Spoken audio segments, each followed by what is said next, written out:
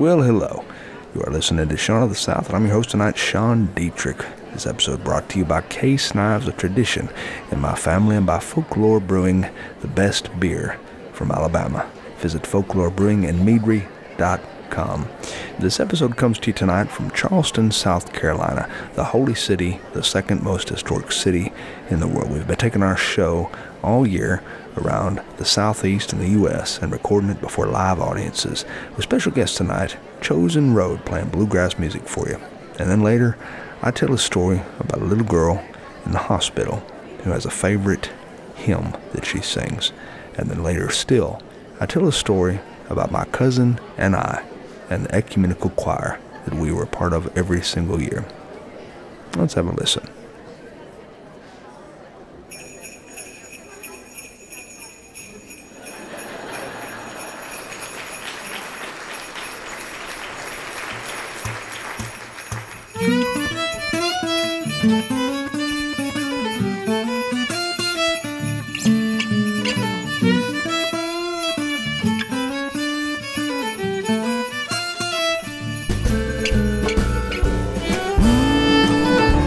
Late in the evening, and I can see that radio light, and everybody gathers and everybody'd rather be together on a Saturday night.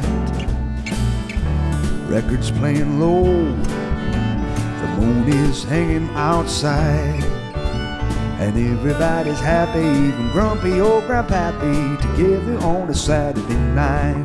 Well, you are listening to Shaun of the South. We are coming to you live from downtown Charleston, South Carolina.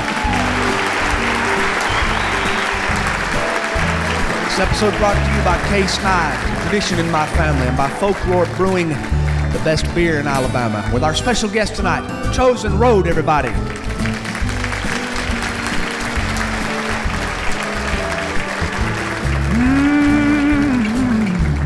If you're feeling low, hey, listen, buddy, I'm your guy. Just hurry and come over, mama made apple turnovers together on a Saturday night.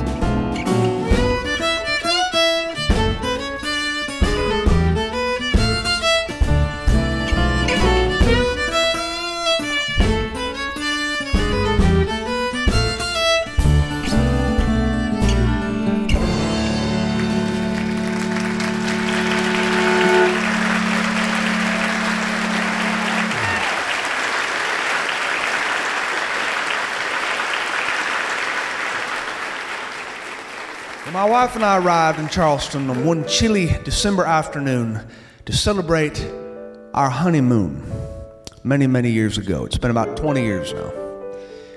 The city was decorated for Christmas, and there was garland hanging from each balcony, lamppost, stray dog, and politician. I'll never forget it. We rolled into town, and my truck radio was playing Kenny Loggins' Danny's Song. Beautiful song that would come to kind of represent the basis for our marriage, because we never really did have much money. It's a good song that nobody in this world could ever listen to without at least humming along. Even hardened war criminals must hum along with this song.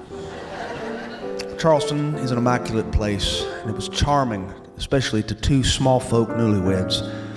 This city was a little bit intimidating, to be honest, and this is especially true if the most cultured city you have ever visited, like me, was Dothan, Alabama.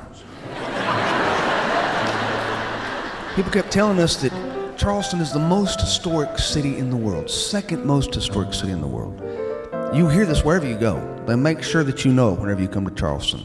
This is the second most historic city in the world, second only to Rome. You even hear this when you go into the Waffle House, where your waitress, a very tired and worn out older woman who does not look happy to be there and has the personality of a boiled ham, will come to your table. As she places the napkin before you, she says, "Did you know that we are the second most historic city in the world?" And you look at her and you say, "No, I didn't know that."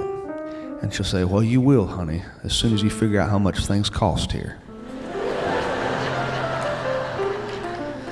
So you can imagine how exhilarating it was to learn all the history that has happened in this city, and I have learned a lot. especially from that first time when we were walking down those cobblestone streets as two newlyweds. We were constantly pointing at things and shouting with gleeful voices saying, "Hey, George Washington slept in that building," or "Hey, Thomas Jefferson visited that place," or "Hey, the brochure says Garth Brooks slept right here with his Shih Tzu."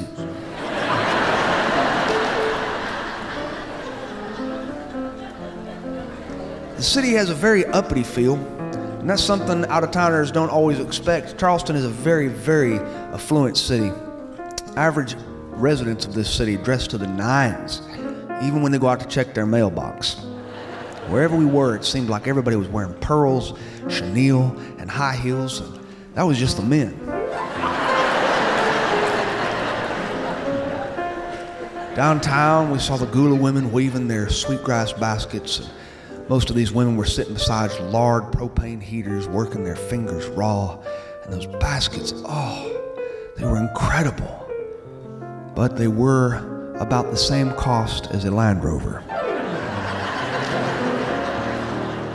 Even the no-frills baskets were upwards of $770,000. The Gula women also made beautiful sweetgrass palmetto rose bouquets by twisting sweetgrass to resemble rose blossoms. My wife wanted one of these, but these were way too pricey too, so I bought her what I could afford, which was a Christmas ornament to the tune of $39. It was a sweetgrass basket in miniature, about the size of Malibu Barbie's sun hat. But I still hold fond memories of this town, I really do. We did everything a newlywed couple could do that didn't require spending a lot of money. Like visiting Waterfront Park to see the famous pineapple fountain, and diving into the fountain to confiscate handfuls of wet pennies so that we could pay for dinner. We visited Fall Leak Beach County Park, and Brittlebank Park, and the Palmetto Islands Park, and Charlestown Landing, but mostly we would just sit on benches and people watch, which is something you can do here. See, my wife loves to people watch. She likes to create make-believe stories about people that walk by. My wife will whisper to me, "You see that couple right there?" And I'll say, "Yeah, what about them?" She'll say, "I think they're having a scandalous affair. See, I think he works for the government. He's an international spy, and he can't tell her what he does for a living or how many people he's killed in the line of duty." And I would simply smile at my wife and I'd say, "Quick, honey, hide these pennies. I think the police spotted us diving to the fountain." And so we would carry on like this for a long time here in Charleston, her making up stories and me stealing money from municipal property. Until it was finally time for supper, at which point we would get very creative, because this is where newlyweds have to play the budget game. You have to learn how to stretch your last few bucks. And we did. We found a fancy restaurant that served complimentary yeast rolls before dinner, and I pretended to scan the menu while filling my face with yeast roll after yeast roll after yeast roll and asking for more complimentary butter. The menu was way above my head. The culinary scene here is incredible. There were entrees with names I couldn't pronounce, like Jambon Beurré and Combaré Transmission Fluide and Croquet Monsieur de Possum Feet, which is really just possum feet. Our waiter got really tired of us by the end of the night. He had brought so many baskets of complimentary bread to our table that he'd pulled a hamstring. We didn't mind being on a shoestring budget, to tell you the truth. We were happy newlyweds. And I just don't mean moderately happy. I mean, we were really happy. Really happy. This city represents a lot of happiness for me. That week, we were the happiest idiots on this side of the Atlantic. After dinner, we walked arm in arm along Broad Street to see the storefronts lit up for Christmas. We wandered the cobblestones of Chalmers Street until our feet ached and our backs were sore. We visited St. Philip's Episcopal Church, established in 1681, a church that even from its early days believed wholeheartedly that no matter what predicament this turbulent world is in, Episcopals have the right to drink hard liquor at their Christmas parties.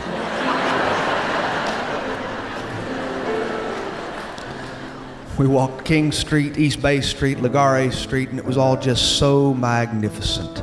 So magnificent. On our way back home, we passed a man on the corner. He was tall and ragged, and he smelled like a distillery. And he asked if we had any money. Well, we didn't have any money. And I was fully prepared to walk away, and I will never forget this.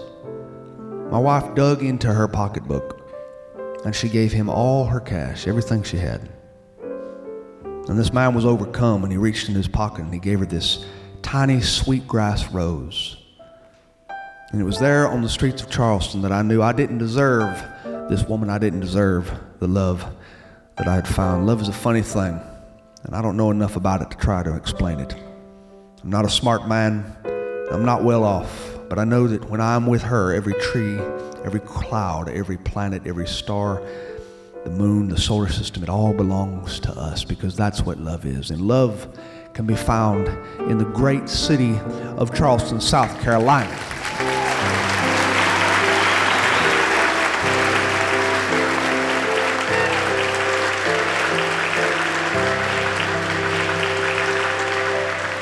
Now, if you would, please welcome to the stage these stately young men. Chosen Road, everybody.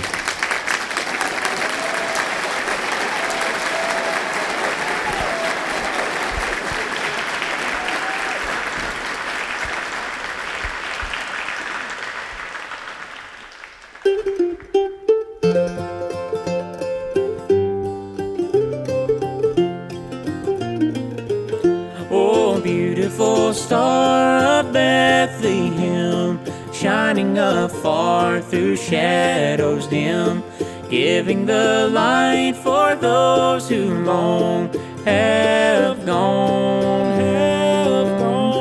guiding the wise men on their way unto the place where Jesus lay. Oh, beautiful star of Bethlehem, shine on, shine on. Oh, beautiful star, beautiful star of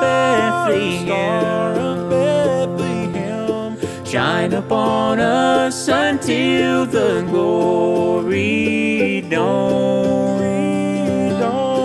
Give us a light to guide the way unto the land of perfect day. Oh, beautiful star of Bethlehem, shine on, shine on.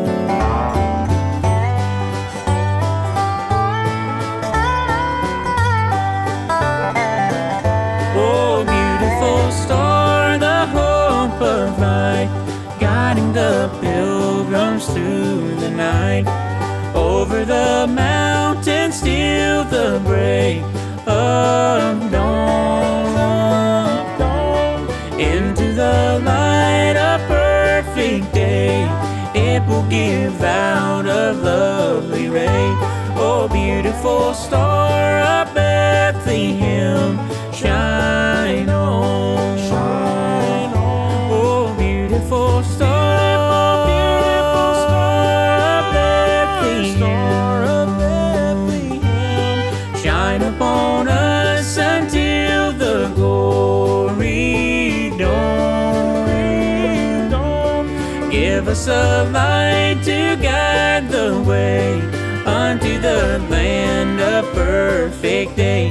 Oh, beautiful star of Bethlehem, shine on, shine on. Oh, beautiful star, the hope of rest for the redeemed, the good and the blessed, yonder in glory when the crown is won. Jesus is now the star divine, brighter and brighter he will shine. Oh, beautiful star of Bethlehem, shine on, shine on. Oh, beautiful star, beautiful star of Bethlehem, shine upon us until the glory dawn. Give us a light to guide the way unto the land of perfect day. Oh, beautiful star of Bethlehem, shine on, shine on.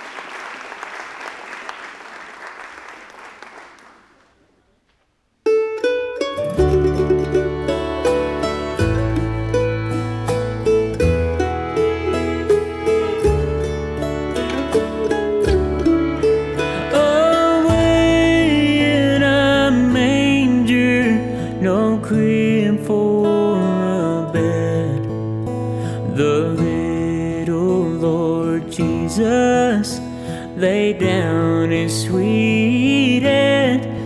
The stars in the sky looked down where he lay.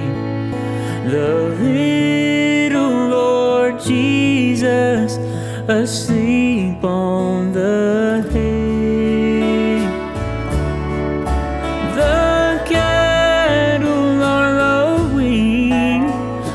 Baby awakes, but little Lord Jesus no crying he makes. I love thee, Lord Jesus, look down from the sky and stay by my cradle till morning is nigh.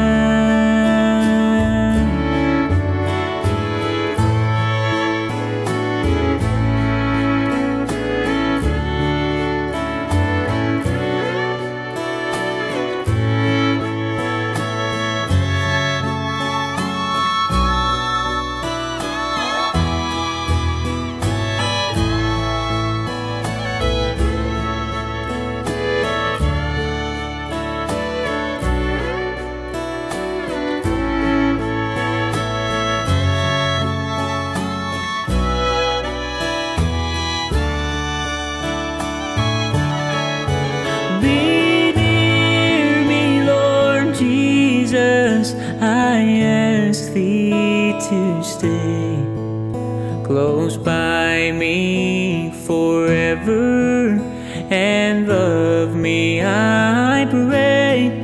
Bless all the dear children in thy tender care and fit us for heaven to live with thee there.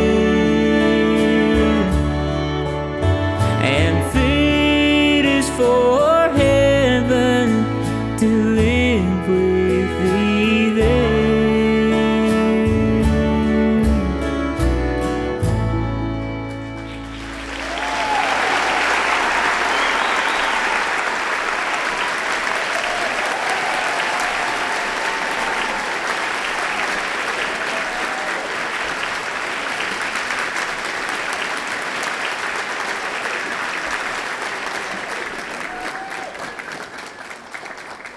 The nurse was passing by room 202 in the pediatric oncology wing, and it was late. The hospital was decorated with Christmas with care. Tinsel on the walls, construction paper chain link garland everywhere. Pictures drawn by sick kids of stick figure Santas and anatomically incorrect reindeer. There was the gentle thrum of compressors and mechanical medical beeping. And outside room 202, a crowd was gathered around the closed door. There were maybe a few dozen doctors, nurses, techs, and medical staffers congregated outside, listening in silence. One approaching nurse said, "What's going on out here?" One of the doctors pointed to the door and he said, "Shh, listen." It was singing. singing. The muffled sounds of a child singing was coming from room 202. It was a girl's voice, and the song was Jesus Loves Me. The medical staffers were all smiling at each other. Some were sniffing their noses. Others were dabbing their eyes. "What's she singing for?" asked the nurse. "She sings herself to sleep every night," whispered a doctor, "and we all come to listen." The kid knew all the verses to the classic hymn. Now, there are multiple verses to Jesus Loves Me, but everyone usually just sings the first one, but there's a lot of them.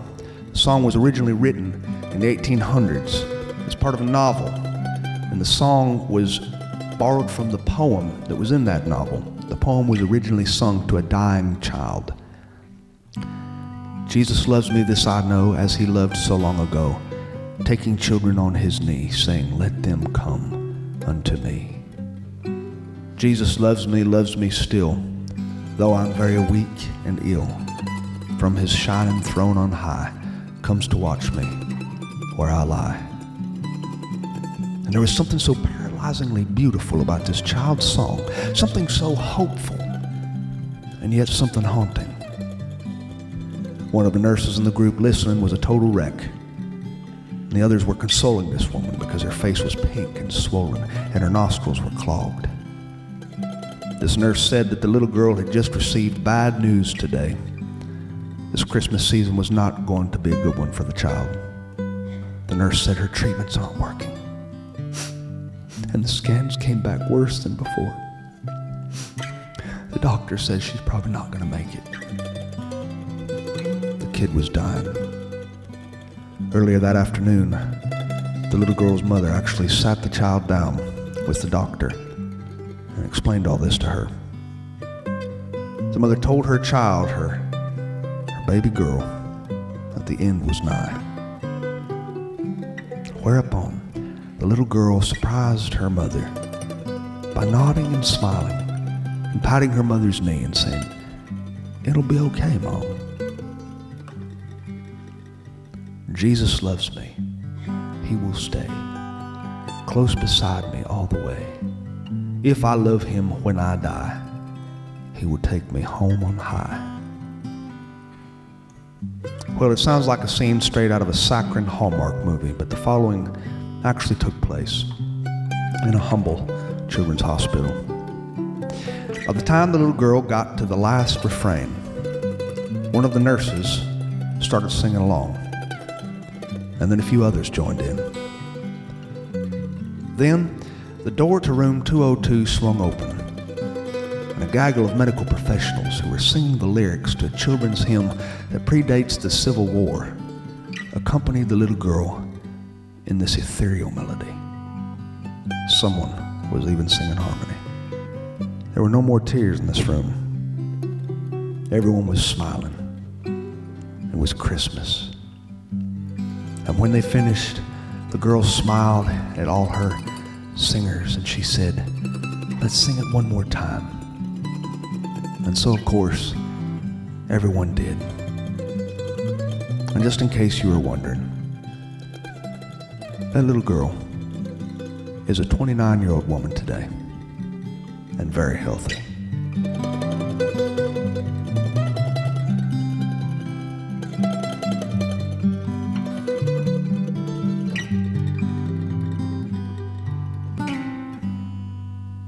Jesus loves me, this I know, for the Bible tells me so.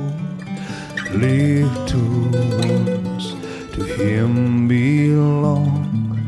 They are weak, but he is strong. Yes, Jesus loves me. Oh, yes, Jesus loves me. Yes, Jesus loves me. The Bible tells me so. Jesus loves me still, Though I'm weak and very ill, from his shining throne on high comes to watch me where I lie. Yes, Jesus loves me. Yes, Jesus loves me.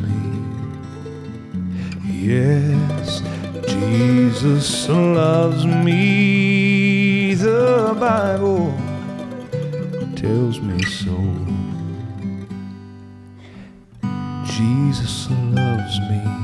He will stay close beside me all the way. Then his little child will take up to heaven for his dear sake. Yes, Jesus loves me. Oh yes, he loves me.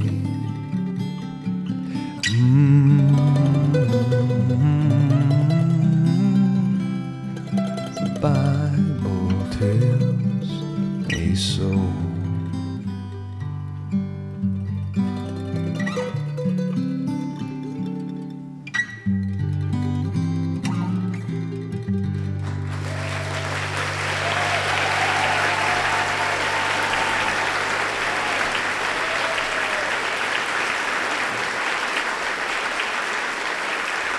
Now let's have another tune here from Chosen Road, everybody. Chosen Road.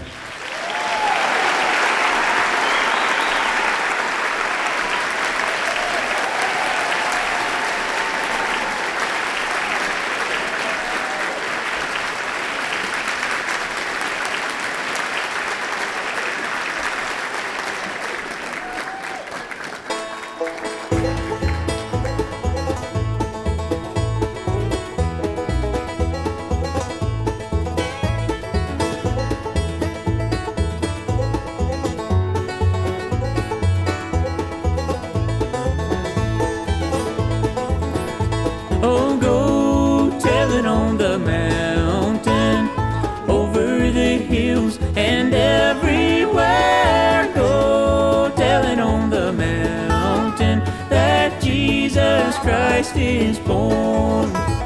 While shepherds kept their watching o'er silent flocks by night, behold, throughout the heavens there shone a holy light. Oh, go tell it on the mountain, over the hills and everywhere. Go tell it on the mountain that Jesus Christ is born.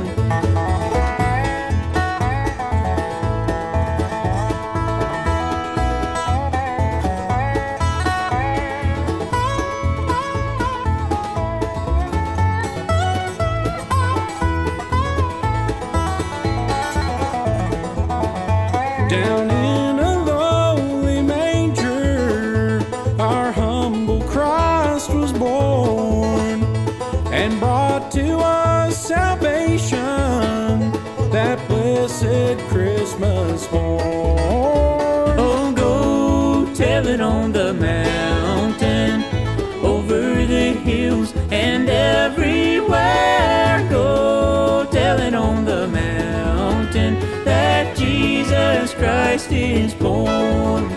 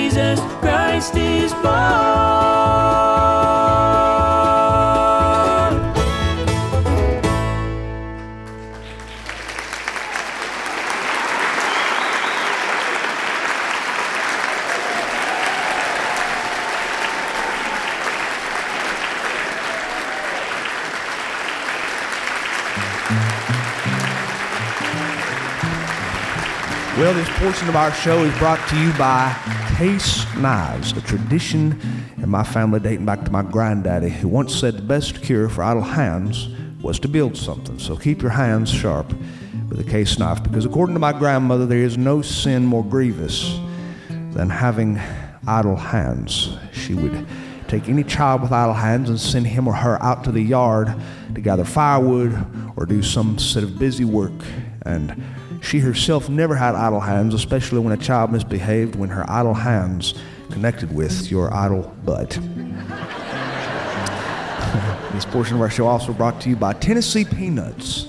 Tennessee Peanuts. Are you feeling tired, anxious, or unhappy? Do you have frequent bouts of forlorn complacency and existential angst that leaves you exhausted, drained, grumpy, depleted, and downright despondent? Well, try Tennessee Peanut Company's Down Home Peanuts. 10 out of 12 doctors recommend Tennessee Peanuts to aid digestion, increase circulation, and improve well-being overall. Tennessee Peanut Company brings you an array of roasted peanut flavors to suit all your body's essential peanut needs as identified by the American Medical Association. So you can burn your tongue on some Nashville's sweet and spicy peanuts, or satisfy your sinful needs with doubly dipped chocolate peanuts. Enjoy flavors like Cajun Bayou Bites, honey roasted chipotle, traditional salty, sea salt, or cracked pepper. And when you have room in your belly, try some sweet, sweet classic peanut brittle. You can trust me on this, your pancreas will thank you. The Tennessee Peanut Company, for all your peanut needs, open 24 hours of the morning, day, or night, and time of day. Visit the Tennessee Peanut Company at TennesseePeanut.com. And now let's have another tune here from Chosen Road, everybody. Chosen Road.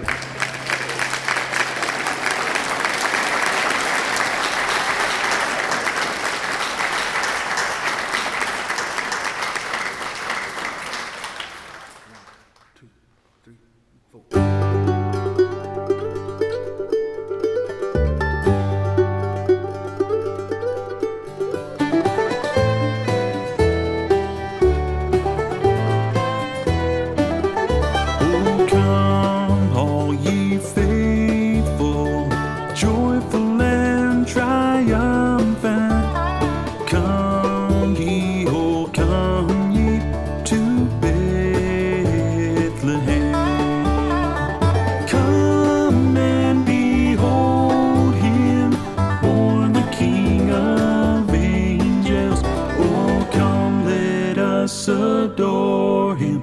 Oh, come, let us adore him. Oh, come, let us adore him, Christ the Lord. Sing, choirs of angels, sing in exaltation. Sing, all ye citizens of heaven above. Glory to God, glory in the highest. Oh, come, let us adore him. Oh, come, let us adore him. Oh, come, let us adore him, Christ the Lord.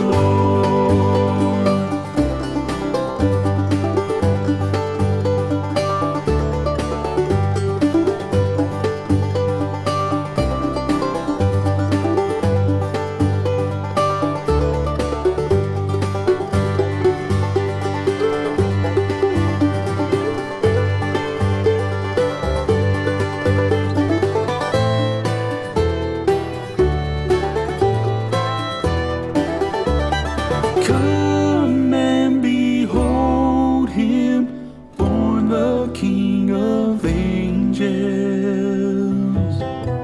Oh, come, let us adore him. Oh, come, let us adore him. Oh, come, let us adore him. Oh, come, let us adore him. Oh, come, let us adore him. Oh, come, let us adore him, Christ the Lord.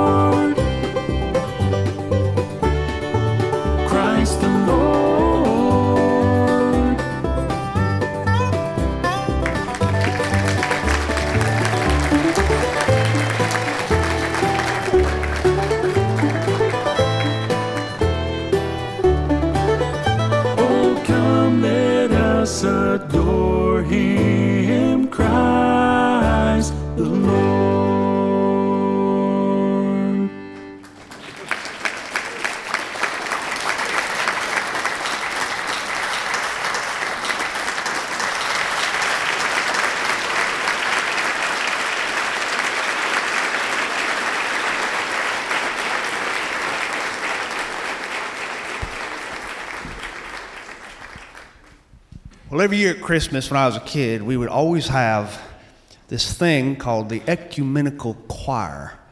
The ecumenical choir was a gathering of several children's choirs in the county who would all get together, and they would learn how to sing Christmas tunes together, and then they would have a final concert at the end of the practice season, which would usually fall around the middle of December, and they would all meet at a large church, an Episcopal church, a large ornate church, and they would sing together. Children from all faiths, all denominations, all walks of life, all socioeconomic classes. There were rich kids, there were poor kids, there were Baptists, there were Presbyterians, there were Methodists, Episcopalians. There were people from those churches way out in the sticks, like the Free Will Baptists, who have no free will at all. Now, me and my cousin Ed Lee were always a part of this. Every single year from the time we were really, really little. And of course, the main reason that we were always signed up to be part of the ecumenical choir was because our mothers were tired of looking at our faces. We were two chubby boys. I had red hair, he had reddish hair. We were chubby boys who, my mother used to say that Ed Lee was a bad inference on me. And I asked Ed Lee one time, I said, "What is that? What's a bad inference?" He looked at me, he said, "You don't know what a bad inference is?" I said, "No." He said, "Don't you never watch football?" He says, "Sometimes when the referee gets down on the field and he waves his hands up and down, he says, 'Pass inference.'"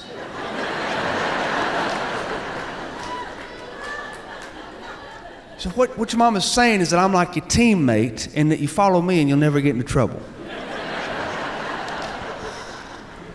Ed Lee was a wild child. He was the kind of kid who we called fun.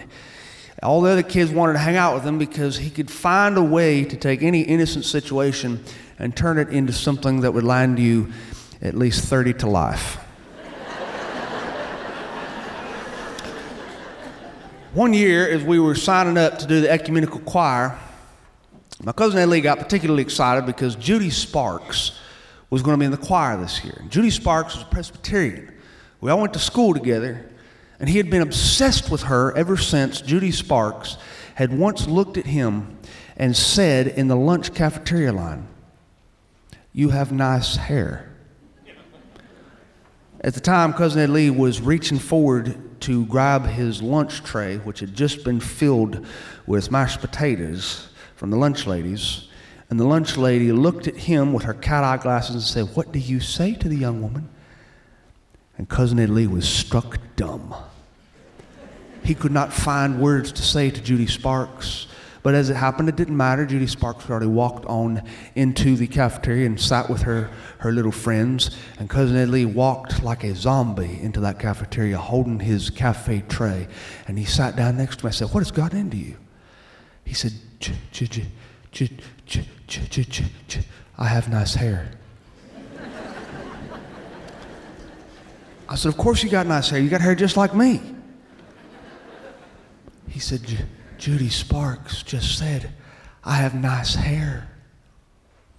After that, Cousin Ed Lee became ceremonially obsessed with his hair. And so practices began, and every single week, the practices for the ecumenical choir would always be at a different church, so that every child could take a turn at doing the home field advantage. We would meet at all sorts of different churches, and I liked this because you got a chance to see how other people did things.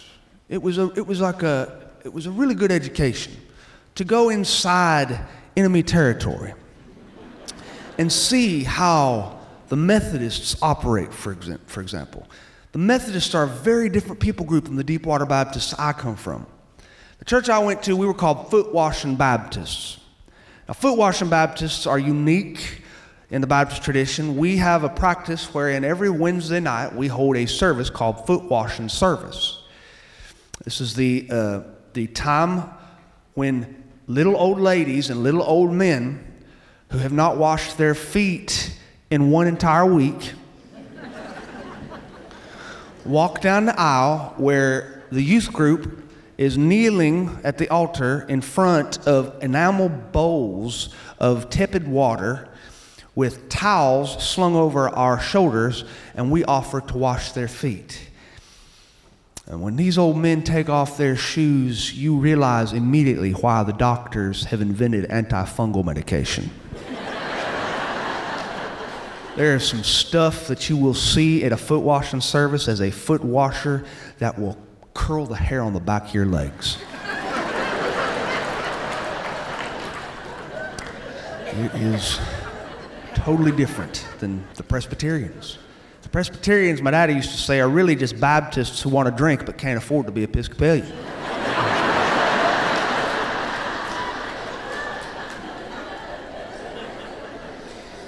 But the Methodists, they really are something. The Methodists, see, they were put on earth to save a man. They were put on earth to pull you out of the gutter. That is the job God gave them when he was splitting up the denominations. He told the Methodists that you have to save a man, pull him out of the gutter. And so the Methodists are good at that. They will get you out of the gutter. And then they will pass you on to the Presbyterians. And the Presbyterians will teach you how to read.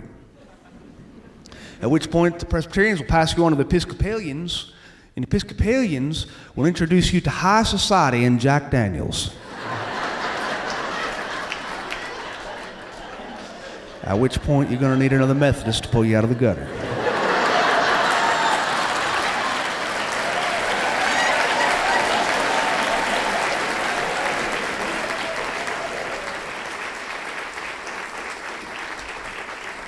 The mothers in the ecumenical choir community would put out a spread for these children.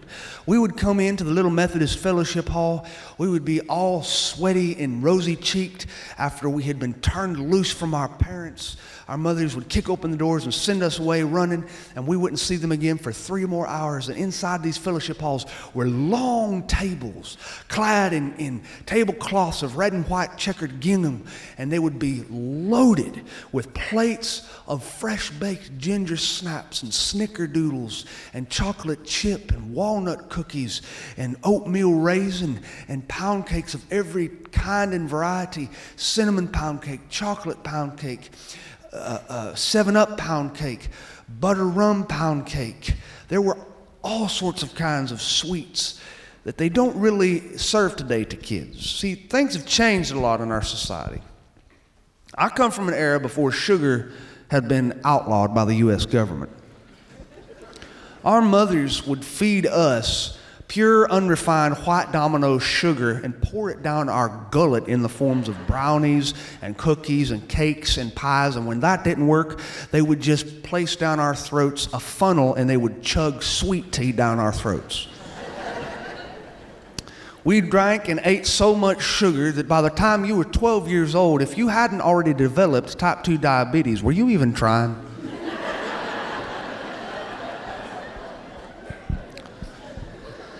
Methodists were fun, but I don't think anybody was quite as fun as the Episcopalians. The Episcopalians are a different group of people, and I loved going to the Episcopalian churches where Miss Reuter taught choir practice. Everything they did was different. They had a big horseshoe 15 horsepower organ up front with pipes that were stringing up to the sky. They had ornate balconies carved out of exotic woods and gilded ceilings and all sorts of candles and various accoutrements everywhere. It was beautiful. Episcopalians. And as we would all gather together and we would sing the Christmas carols like It Came Upon a Midnight Clear or Silent Night or O Tannenbaum, wie grüßen deine Blätter. Oh, little town of Bethlehem. We would listen to Miss Reuter sing our parts and we would try to duplicate what she was singing. We had the children all arranged according to height so that the taller kids were in back. And that's where Cousin Ed Lee and I were. We were one row behind Judy Sparks. And Ed Lee would be looking at his little hymnal, his book, and he would be telling jokes. He was always doing this sort of thing. And when Cousin Ed Lee finished his joke, we were all red-faced with laughter. We were just dying. Our faces looked like little Bing cherries. And Miss Reuter stopped the choir practice. She told Miss Wanamaker at the organ to stop playing, and she walked back to the back row, and she looked at Ed Lee. She said, "What did you say?" Cousin Ed Lee said, I didn't do nothing. She said, "You were telling a joke, weren't you?" He said, No, ma'am, I wasn't. I was just talking." She took her forefinger and her thumb and she pinched Ed Lee's earlobe and drug him all the way back to the back of the sanctuary until his earlobe stretched out at least 6 feet. She set him in the back alone and she looked at him and she said, "Do you know what I'm going to do with you? I'm taking you out of the choir. All you do is cause trouble and make people giggle and they can't pay attention. You're not in the choir anymore." And Ed Lee's lip began to downturn. She said, "I'm casting you in the nativity." Well, the nativity was a big downgrade from being in the choir. See, the church, the ecumenical choirs, they always had a living nativity that was put on at the same time the kids were singing "O Little Town of Bethlehem" and lighting their candles with each other. That was the time when the nativity walked into the room, and there were kids dressed up like wise men and shepherds and all variety of animals and farm livestock. Miss Rivers looked at him and said, "I'm casting you as the horse, but I already have a cast member who has agreed to play the horse's head, and it's a 2-person costume." Cousin Ed Lee looked at her and said, "Ma'am, I'm sorry. I'm sorry. I won't do it again. Please don't make me be the horse's butt." She looked at that little boy, and even that hard-hearted woman began to take pity on Cousin Ed Lee. She said, "Okay, I won't make you the horse's fundaments. I'll give you the recitation." He said, Thank you, ma'am. Thank you, ma'am. What's that?" Well, the recitation was the part where, as the livestock in the living nativity was entering the room and the children behind in the choir were using their single candles to light each other's candles one by one as the choir loft turned into all sorts of candle lights for the candlelit service, as the children sang "O Little Town of Bethlehem," there was always one member of the ecumenical choir who stood out and recited a passage from Luke. "And there were shepherds guarding their sheep by night, and an angel of the Lord appeared about them, and they were sore afraid." This was going to be Ed Lee's part. Ed Lee accepted his fate. And after that, at every ecumenical choir practice, he sat in the very back pew and he would rehearse his lines silently to himself, away from the other children, as we would learn how to sing. And he practiced real hard. Now, Cousin Ed Lee is not known for his skills in oration, unless it has something to do with a joke involving a farmer's daughter. Cousin Ed Lee was not the kind of person who you would want to deliver a recitation, and so he knew he had an uphill battle to climb, but he had fuel to motivate him to practice, because Judy Sparks was standing out after ecumenical choir practice one day as all the kids were filing out, and she was standing there with her choir book against her chest, and Cousin Ed Lee and I stood next to her and we waited for our mothers to arrive. And Cousin Ed Lee decided to try a few snazzy pickup lines on her. He said, "Excuse me, do you believe in love at first sight, or do I need to walk by you again?" Judy really didn't say anything to that. She just looked at her shoes. And then her mother arrived. Judy walked down the steps. She didn't say a word. She crawled into this Mercedes-Benz, and the car drove away, and we watched the taillights wink out into the darkness. And Ed Lee looked at me and he said, "Well, I think that went pretty well, don't you?" And then my mother arrived to pick us up. My mother arrived in a Buick that was about the size of a Waffle House. It was covered in rusted fenders and mud on the tires. And we crawled inside, and the entire ride home, Ed Lee was reciting his lines. He was just speaking to himself and just trying to get it right. And then, a few days later, before the ecumenical choir performance, Ed Lee asked if I would go with him to the salon. Now, we had never been to the salon because this is a place where the women went. But this was the only place in town, he said, that could give him the kind of haircut he was looking for. If you went to your daddy's barber, you'd walk out of the place looking like a very young Navy SEAL. But if you went to the salon, well, now these were women with style. These were women with class. He got in there to Miss Kent's salon, and he sat in that chair, and I sat in the waiting room. And she said, well, what are you thinking, Ed Lee? He said, I'm thinking of something that looks a whole lot like Elvis Presley. She said, oh, well, you're talking about a DA haircut. He said, a what? She said, a duck's butt. She said, it's a ducktail. It's nothing. I have to snip here. I'll keep these sideburns a little bit shaggy, and then it's going to take a lot of product. Cousin Ed Lee said, what's product? She said, well, hairspray. It's going to take a lot of hairspray to hold your hair into place because your hair has a different texture to it. It's okay, we can do it. We can do it, honey. And she wrapped that pink cape around him, and she snip. And when his haircut was done, he came out of that chair, and his hair looked roughly the same height as the Statue of Liberty. He put his money on the counter, and before we left, Miss Kent came to us, and she said, I want to give you these. And she placed 2 canisters of Aquanet hairspray on the counter. She said, you're going to need half of one of these canisters every single time you fix your hair. Cousin Ed Lee and I left that place. People on the street were just stopping to stare at this hair. And I placed my hand upon it just to see it, and it made a little clipping sound, like a tick, tick, tick. I said, Cousin Ed Lee, your hair. He said, what about it? I said, it's got so much hairspray on it, it could deflect small caliber ammunition. He said, I know, isn't it cool? The night of the big performance was exciting indeed. It was held at the Episcopal Church. Me and Ed Lee were in that room, and we were eating, and the lady came in, and Miss Reuters was behind her, and the lady who was in control of the entire ecumenical choir said, it's time to get your robes on. It's time to get dressed. And all the children finished up their cookies and shoved a few more ginger snaps in their mouths. And they all scurried off to the girls' bathroom and the boys' bathroom.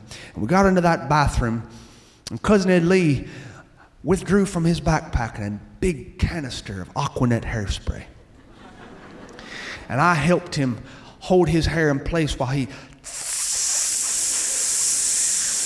emptied at least the entire canister on his hair. And then I got his choir robe and I helped him shimmy his head through the neck hole.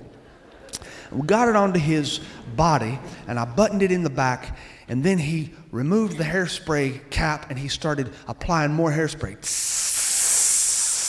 And soon his head was engulfed in a cumulus of hairspray that was falling all over his facial features and his chin and his mouth and his choir collar. The robe had a collar that was enormous, and it was covered in hairspray, so that if you would have removed his choir robe, the thing would have stood up on its own.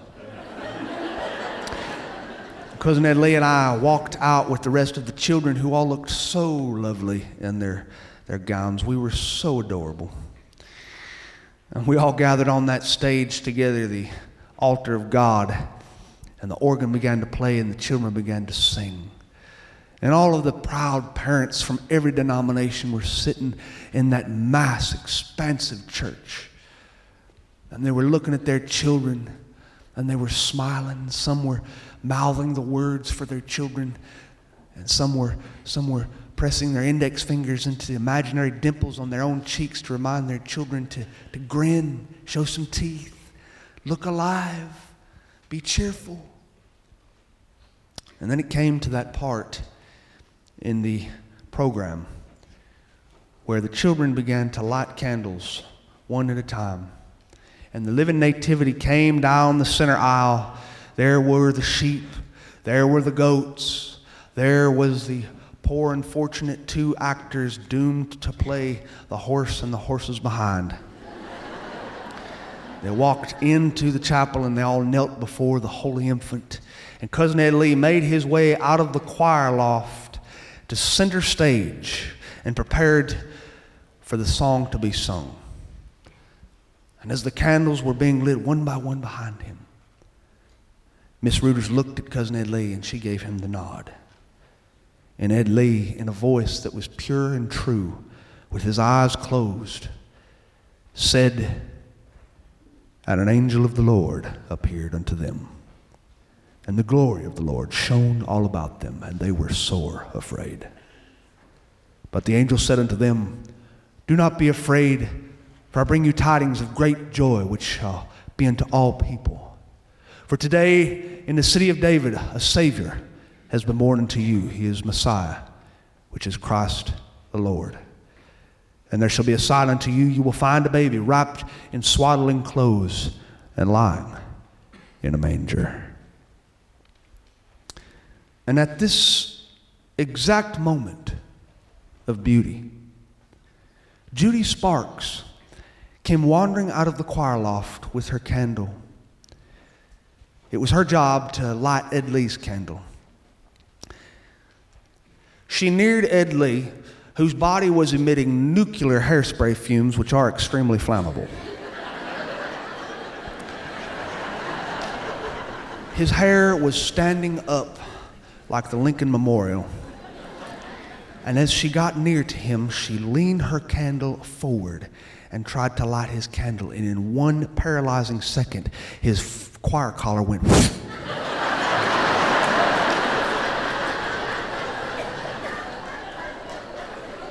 Cousin Ed Lee began to scream, and he began to run around, and his hair was on fire, and his shirt collar was on fire.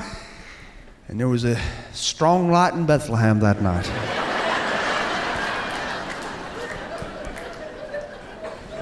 Well, that was the very last time my cousin Ed Lee and I ever participated in the ecumenical choir.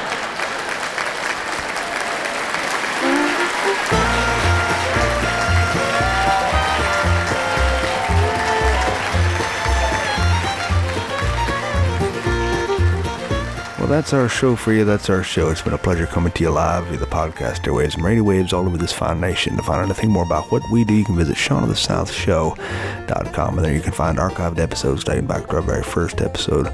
And while you're there, hope you take the time to drop us a line. This episode brought to you by Case Knives, a tradition of my family, and by Folklore Brewing in Meadry, the best beer in Dothan, Alabama, and by Tennessee Peanuts. Visit TennesseePeanut.com. Our special guest tonight was Chosen Road. Visit chosenroadmusic.com. There you can download all their music and check out what this incredible band is doing. I want to give a hearty thanks to all the people who make this show possible: Kim Scotts, John Rainey, Silvio Santamore, Aaron Peters, Alan Wright, Federico Haccini, and anybody else who's tuned in to this podcast at one time or another. We really appreciate you, and I hope above all that you have a Merry Christmas.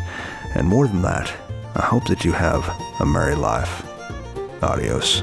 I can see the pine trees now, swaying here and there. They seem to know it's Christmas time, there's joy everywhere.